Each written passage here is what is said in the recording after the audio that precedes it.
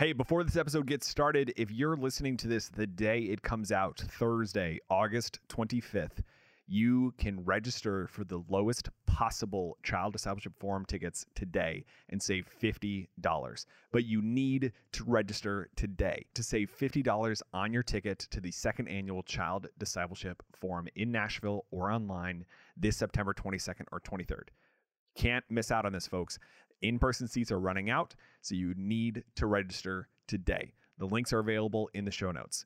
Gather your leaders, volunteers, and parents to learn from our incredible lineup of speakers on culture, children, and local church ministry. Whether you join us in person or online, you'll collaborate with your fellow Kidmin leaders, and you will learn and apply the results of the largest children's ministry research project in over 2 decades from Barna and Awana, Children's Ministry in a New Reality, building church communities that cultivate lasting faith. Secure your seat on childdiscipleshipforum.com by midnight tonight. That's Thursday, August 25th, to save $50. And if you're listening to this after Thursday, I still want you to register. I still want you to get there, but go to childdiscipleshipforum.com. Thanks for listening.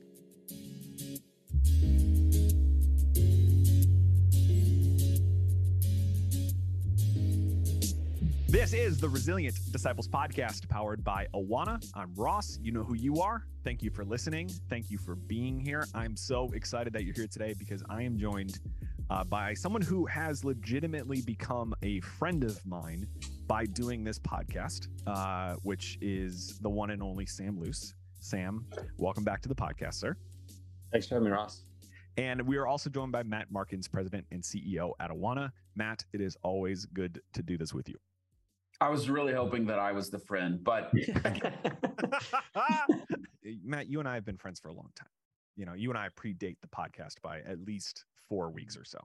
We are in a series of conversations that is focused on the Children's Ministry in a New Reality research project. This was a project that was funded by the Barna Group and in partnership with Awana. You've heard us talk about this resource before, but Matt, I just want to set the table for people who are new to this conversation. What is the Children's Ministry in New Reality? Why is Awana doing a research project? How did we get here? Yeah, well, research is, in a few words as possible, research is about wisdom. It's about insight. I think part of our problem in today's world is there's so much information. How do we edit and cut through the information to get to the most important pieces? But even once we have the information, how do we convert that information into wisdom and insight to inform the best way to live, right? Sure. And so that's why we do research. For us as an organization, we serve 66,000 churches in 130 countries. So we want to help bring the best information, the best research and insight and wisdom to the church so that the church can have clarity, right? In this changing world, how can we most fruitfully, faithfully, and effectively make disciples in today's world? That's ultimately what led us to this project. Sure. So for those of you who haven't read it, there are links in the show notes wherever you're listening or watching that you can pick up a copy yourselves for you or for your team. But Sam, I want to bring you in here because you are someone who has been at Redeemer Church in upstate New York for a while. And what is your current role at that church? Current role is I'm pastor of global ministries. That's right. You're only in charge of the entire globe. That's right. Yeah. No, but you are someone who has been in this world of children's ministry for a majority of your career. And one of the things that I want to keep, at a high level, we're not doing a book report here, but the title, Children's Ministry in a New Reality, suggests that there was an old reality. Right. And I'm curious from your perspective, how do you begin to define our new reality? What are some of the handles of that? Versus, and when was the sort of most recent shift? When do you feel like a new reality started? Yeah, so I think for me, as a ministry leader, I think what it came when I first came in years ago, before the internet existed and podcasts were created and friends were met that way. Yeah, a simpler time. Yeah, much simpler time. But what it was I came in as an expert, particularly, they would hire a kids pastor. You're the expert, disciple my kids, right? And so that was sort of the thing, is like, bring your kids to us and we'll turn them into disciples of Christ, right? Which has some value. But then the conversation in the kids ministry world, I think, kind of shifted to being parents are the primary and the church is secondary, where it became like you're the person, where the church began to say, no, wait a minute, now we're not the experts necessarily. You guys have more time. You should be discipling your kids, right? And so I think that's sort of those two sort of paradigms pitted against each other are sort of the old paradigm. I think the new reality is kids need both. Kids need parents who are engaged in discipling their kids, and kids need a church home that is engaged in discipling their kids. And for that to be successful, I think the Barna data proves that, I think, pretty beautifully. But I think as kids ministry leaders, I think we have to think differently. We have to think parents are not primary in the way that we say I'm absolved from responsibility, but parents are partners with us together. We are here to help them and to partner with them and to grow together to disciple kids in a way that the church becomes like a family and families become like little churches. I'd love to hop in there. Yeah. Sam and I have been talking about this idea of parents as primary compared to parents as partners. Part of the challenge with that language, parents as primary, is it's a static snapshot. I think what we mean when we say that is theologically or theoretically, parents are the primary discipler of the kids. Certainly, they have more. On paper, they have more capacity, more opportunity to be the disciple of the kids. But what we do is we end up creating a static profile of almost like Saddleback Sam. We end up creating a static profile of who or what that parent is. But the reality is we're talking about a continuum of many types of parents. Right. And some parents have more capacity, some have less, some have more ability than others. So that's part of the challenge with that language. But parents as partners is a better picture, but also child discipleship is a better framing because it starts with the child and how to surround that child's environment with the appropriate people. It might be parents, it might not be parents based on who those parents are. Absolutely. That's a great point, Matt, honestly. And I think that's the thing we have to realize is that we also have to think like there's some parents that don't come to church, that don't bring that they drop the kids off, or they come with a neighborhood friend, or they're just not haven't been discipled themselves. And I think that's a huge problem. I think that we have to talk about at another day. You know what I mean? But I think part of the reason why a lot of parents don't disciple their kids is because they've never been discipled themselves. Yeah. Well, and that's reflected in this data that we have received from the Barna Group, which is to say that the vast majority of people, this comes up essentially every study about this, but the vast majority of people who have been discipled can point to their childhood experience of when that discipleship happened. Matt, again, this is a conversation people have heard several times as we've begun to sort of really hammer home the importance of not just this data, but what this data means. But since you were involved from the very beginning of this process with the Barna Group, what surprised you the most about the findings, whether before or after they were published? Like, what did you think, I didn't see that coming? Well, I think there was pre-COVID, there was already a feeling of children's ministry leaders looking into their toolbox and feeling like I have less tools today than I did. In some ways, we have more tools than ever, but in terms of tools that actually lead to effective ministry and the kinds of outcomes that we're looking for, I think that feeling was out there prior to COVID, but now here we are post-COVID, and that really came through in the research when we asked children's ministry leaders, how much influence do you have on the overall development of a child? Things like parents and social media and friends were ranked very high, but the local church leaders ourselves and our church services for children scored ridiculously low. I'm talking about in general, like in that 15% mark, right, where things like parents might have been up there around the 80% mark. And so I think the biggest surprise is is hearing how clear it was a resounding, clear message that we as children's ministry leaders don't think we are as influential on a child's overall development. But here's why let me put some new language to this, or some different language to that. Formation, counter formation. So the culture, the dominant culture, when you wake up out of bed and you just walk through your neighborhood, that's just formation. Like turning on the TV, picking up a screen. This formation's happening constantly. It's the fish swimming in the water. So that's the dominant formation that's happening to a child. But child discipleship is an intentional effort to do, I think, what we could call counter formation, meaning the world's kind of trying to lull you to sleep, or sometimes even aggressively to form that child to go a certain direction. And that direction is not toward Jesus and his ways. Child discipleship is counter formation. So as we think about that toolbox, as children's ministry leaders, we then need to turn our next questions to, well, what tools do I have? I may not feel like I can be that effective in counter forming that child because of all the other things that are taking place. But I do have to ask myself, well, what are the most effective ways to counter form? And I think that right there is a really worthy conversation. And there's certainly more in the research we could dig under in that area. Yeah.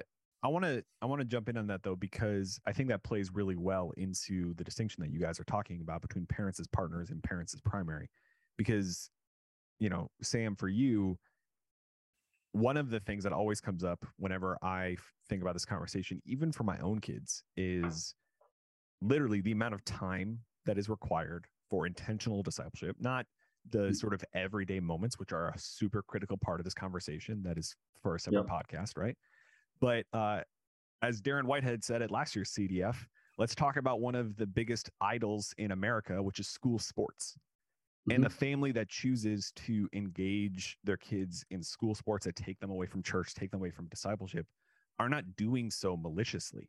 They are doing so from a place of, I think you guys use the phrase, like being almost lulled into sleep sometimes, of not necessarily paying attention to the consequences of decisions that pull kids away from discipleship. Yeah, go ahead. It's Matt.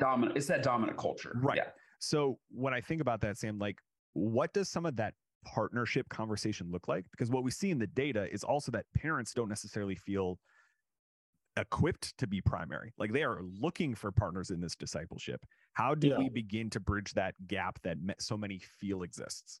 Right. So I think what's interesting is that question you're asking is when we did this Barna survey with our own church, that was one of the questions. You can ask a couple of your own questions. That was one of the questions we asked, is how can we best help you and prepare you? And so we asked, do you need more resources? Do you need more training? Do you need more events, or you're not sure? Mm-hmm. And so I was almost positive that it was going to be resources. I thought parents didn't need more resources. Just give me stuff and I'll know what to do with it and I'll take it and run.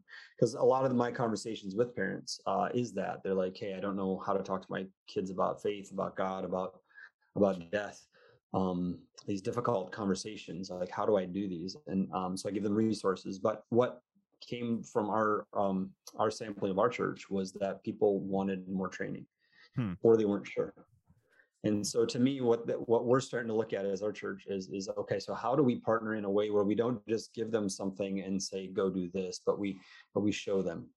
And I think again, this is us getting away from old practices of pastoral visitation, of inviting people into our homes and modeling for them what it looks like to have a family worship service together. And we have this idea that a family worship needs to be like this hour-long thing or this 45-minute thing. And really, it's like you're saying, time is of the essence. And I think really 10 minutes or less a day is all that you need. And even if you can't do it every other day, or even once a week, like, those things are formative, and those things your kids will remember those things. Where we read a passage of scripture, where we discuss it briefly, and we sing a hymn and pray. Yeah. And that takes literally like 10 minutes. And people don't know what that's like because they, again, like we're going back to, is they never experienced it themselves. And that is really that counter formation, right? Like, you're able to do that 10 minutes a day because that antidote to the water that you and your kids are swimming in can be that much effective, can be extremely effective. And I think what it does, Ross, honestly, it's not, no metaphor is perfect, but I think it's more than just an antidote to the world. It's a lens by which you can see everything. It reframes the way that you see the world. It's not like we're trying to be inoculated from like this poison that's coming from the outside. It's like saying this world was created by God for his glory and our good. So how can we view it in a way that is distinctively and uniquely Christian? how can we see the world in the way Yeah. that God intended us to enjoy it? And so again, there's nothing wrong with sports, but when sports becomes the thing by which we find our joy and life and everything, it has become something it was never intended to be. It's what Tim Keller calls Yeah. a good thing we make an ultimate thing. So speaking of metaphors, I want to use a different metaphor here. Matt, I want to start with you for this conversation because people are going to hear this a lot at CDF. People have already heard it on the podcast, but I think it bears repeating, which is this language that you've used of sort of the old maps of children's ministry versus the new maps. I want you to set the table for people who are hearing that for the first time of just simply what do you mean by that? But in particular, for both of you, one of the things that I'm conscious of is, and Matt, you talk about this a lot, a new map doesn't mean you throw out the old map. It just means a new map. How do you honor the old map while blazing a new trail? Well, new maps are about, old maps are created based on the best information available. Mm-hmm. So Katie and I were in San Antonio about a year ago, and we discovered this map from the 1500s created by the Italians. And you look at these old maps from hundreds of years ago, those were well-funded endeavors. Like these were probably kings or presidents of countries who gave explorers and cartographers a lot of money and said, go map the world, right? And they go out on these projects that probably took half a lifetime, right, to come up with this map. As I'm looking at this map, I'm thinking to myself, this is beautiful. If these people who created this could come back from the dead, what would we say to them? I think we would say, thank you. Look at what you created with limited mobility and visibility and technology compared to today. The problem would be if we were still teaching our children in elementary school geography, navigation, political boundaries, et cetera, off of these old maps, we would be outraged. We would say that's outdated information. Compare that to Google Images. We have so much more technology today that shows us how far off that is. And I think the reason why this illustration is so powerful is that's exactly where children's ministry is today. It's not that we're not grateful for the old map. We're super grateful for the old map, but we have more information now than we did then, but we're still operating off of an old map. What do I mean by that? Well, let me give an example of what I mean by that. Just over my shoulder here, there's 5 books that I think are critically important to the overall discipleship conversation that we're kind of packaging together. One of them is Emotionally Healthy Discipleship by Pete Scazzero. And basically he says there's 4 barriers that keep us from moving forward in discipleship.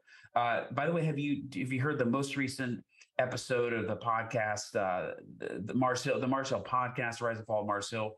It's on yet another church pastor who's kind of gone down the wrong direction. And I think as we think about those ideas that pastors of these mega churches who have fallen, listen to these 4 areas that Pete Scazzero says are stumbling blocks to discipleship. We tolerate emotional healthy immaturity. We emphasize doing for God over being for God.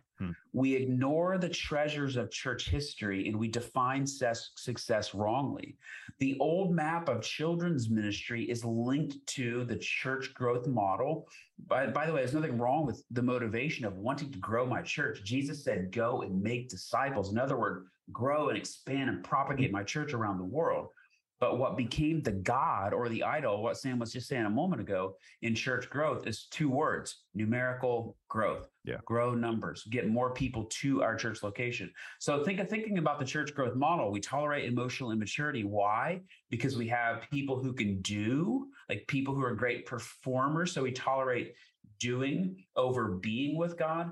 Then we ignore church history. We ignore all of these practices that have formed disciples for years, and we focus only on the few that are designed to gather people together. And we define success wrongly, meaning get more people here versus form more people in the image of Jesus.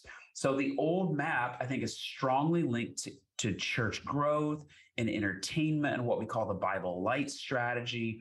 And it's clear as we're now in the post-Christian world, that's not our future. The future of children's ministry, the new map, is actually an ancient map. The new map is about community. It's about equipping. It's about deep scriptural engagement with children. And it is the future of where children's ministry is going. And it's all really wrapped up in child discipleship. It's great.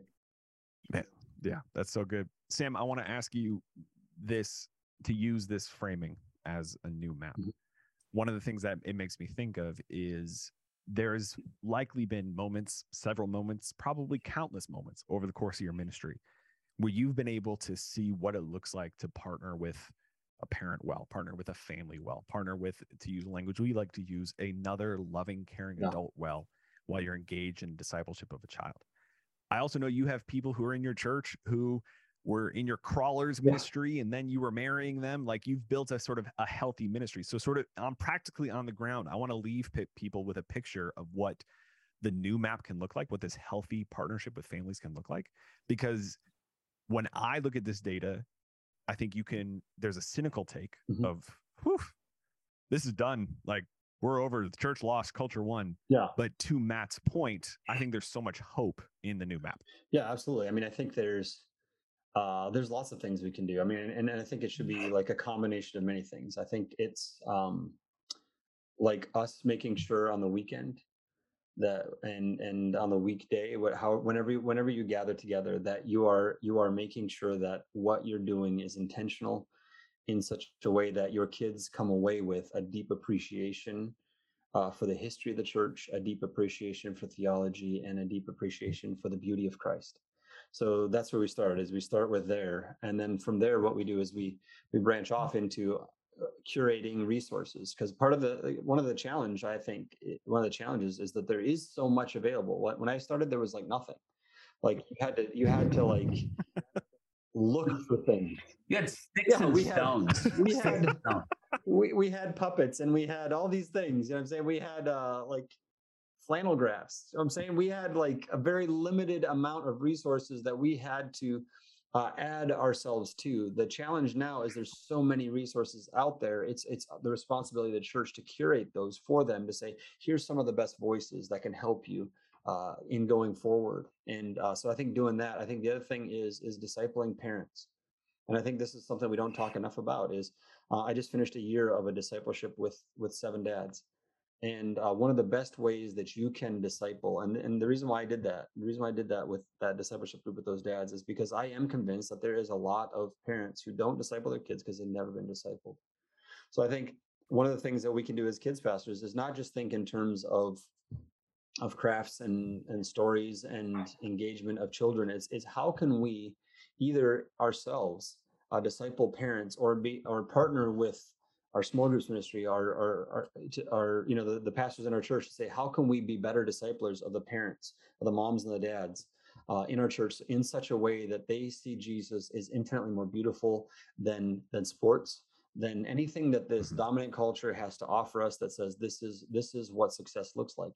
When we redefine our success by the success that of what the Bible defines success by, what happens is we find that it recreates our priorities.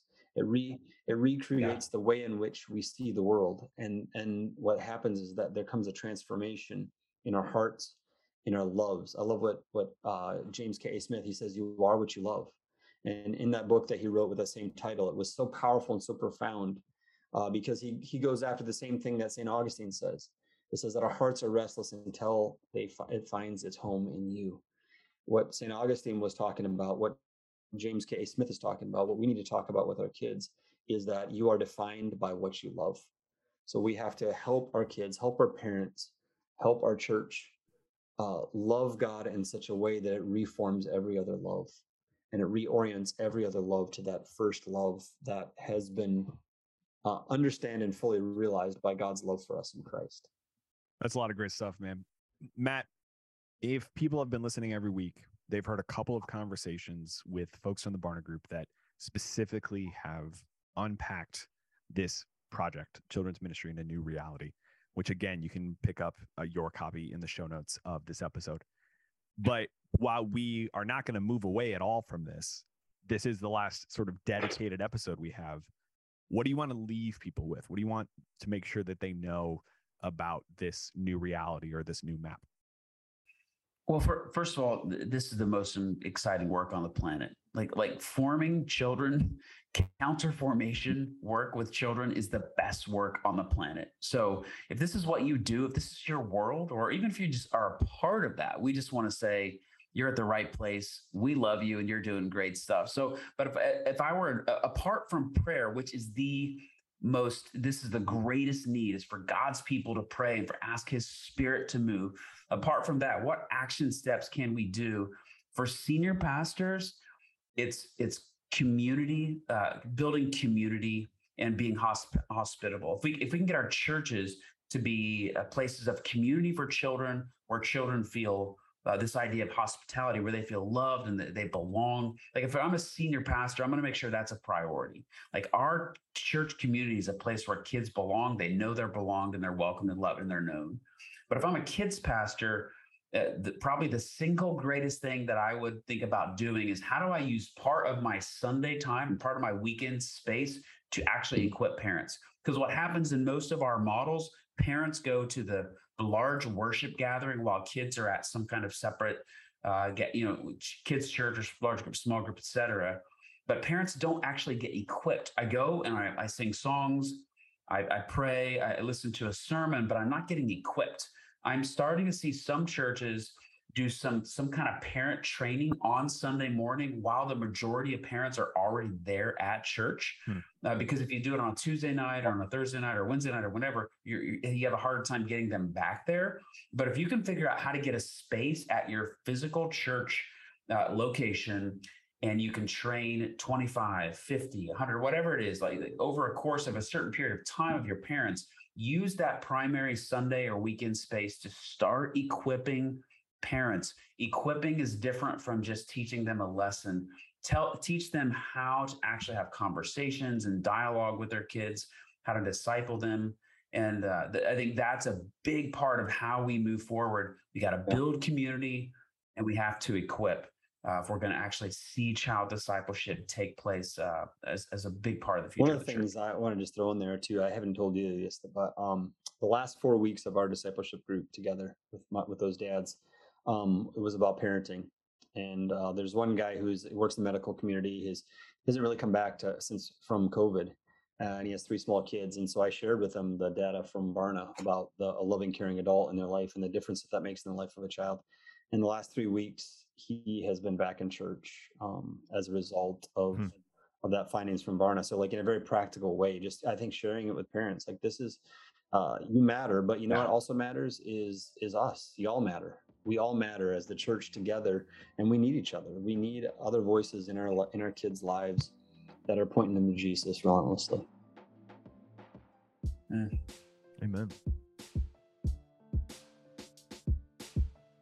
The Resilient Disciples podcast is powered by Awana. Thanks to the donations of generous folks like you, Awana partners with 62,000 churches in 130 countries to make resilient child disciples. When you give to Awana, you are investing in lasting faith. Young people who will engage the culture with the gospel and fearlessly lead the church into the future. To make a donation to this mission, go to awana.org/donate. Subscribe to the podcast today so you never miss an episode, and check out the show notes of today's episode for relevant links from the conversation as well as information about other podcasts from Awana. The podcast is mixed, edited, and produced by me, Marlon Washington, and hosted by Ross Cochran. Our theme song is Fresh Air by Christian hip-hop artist Josiah Williams and Hits by Jude.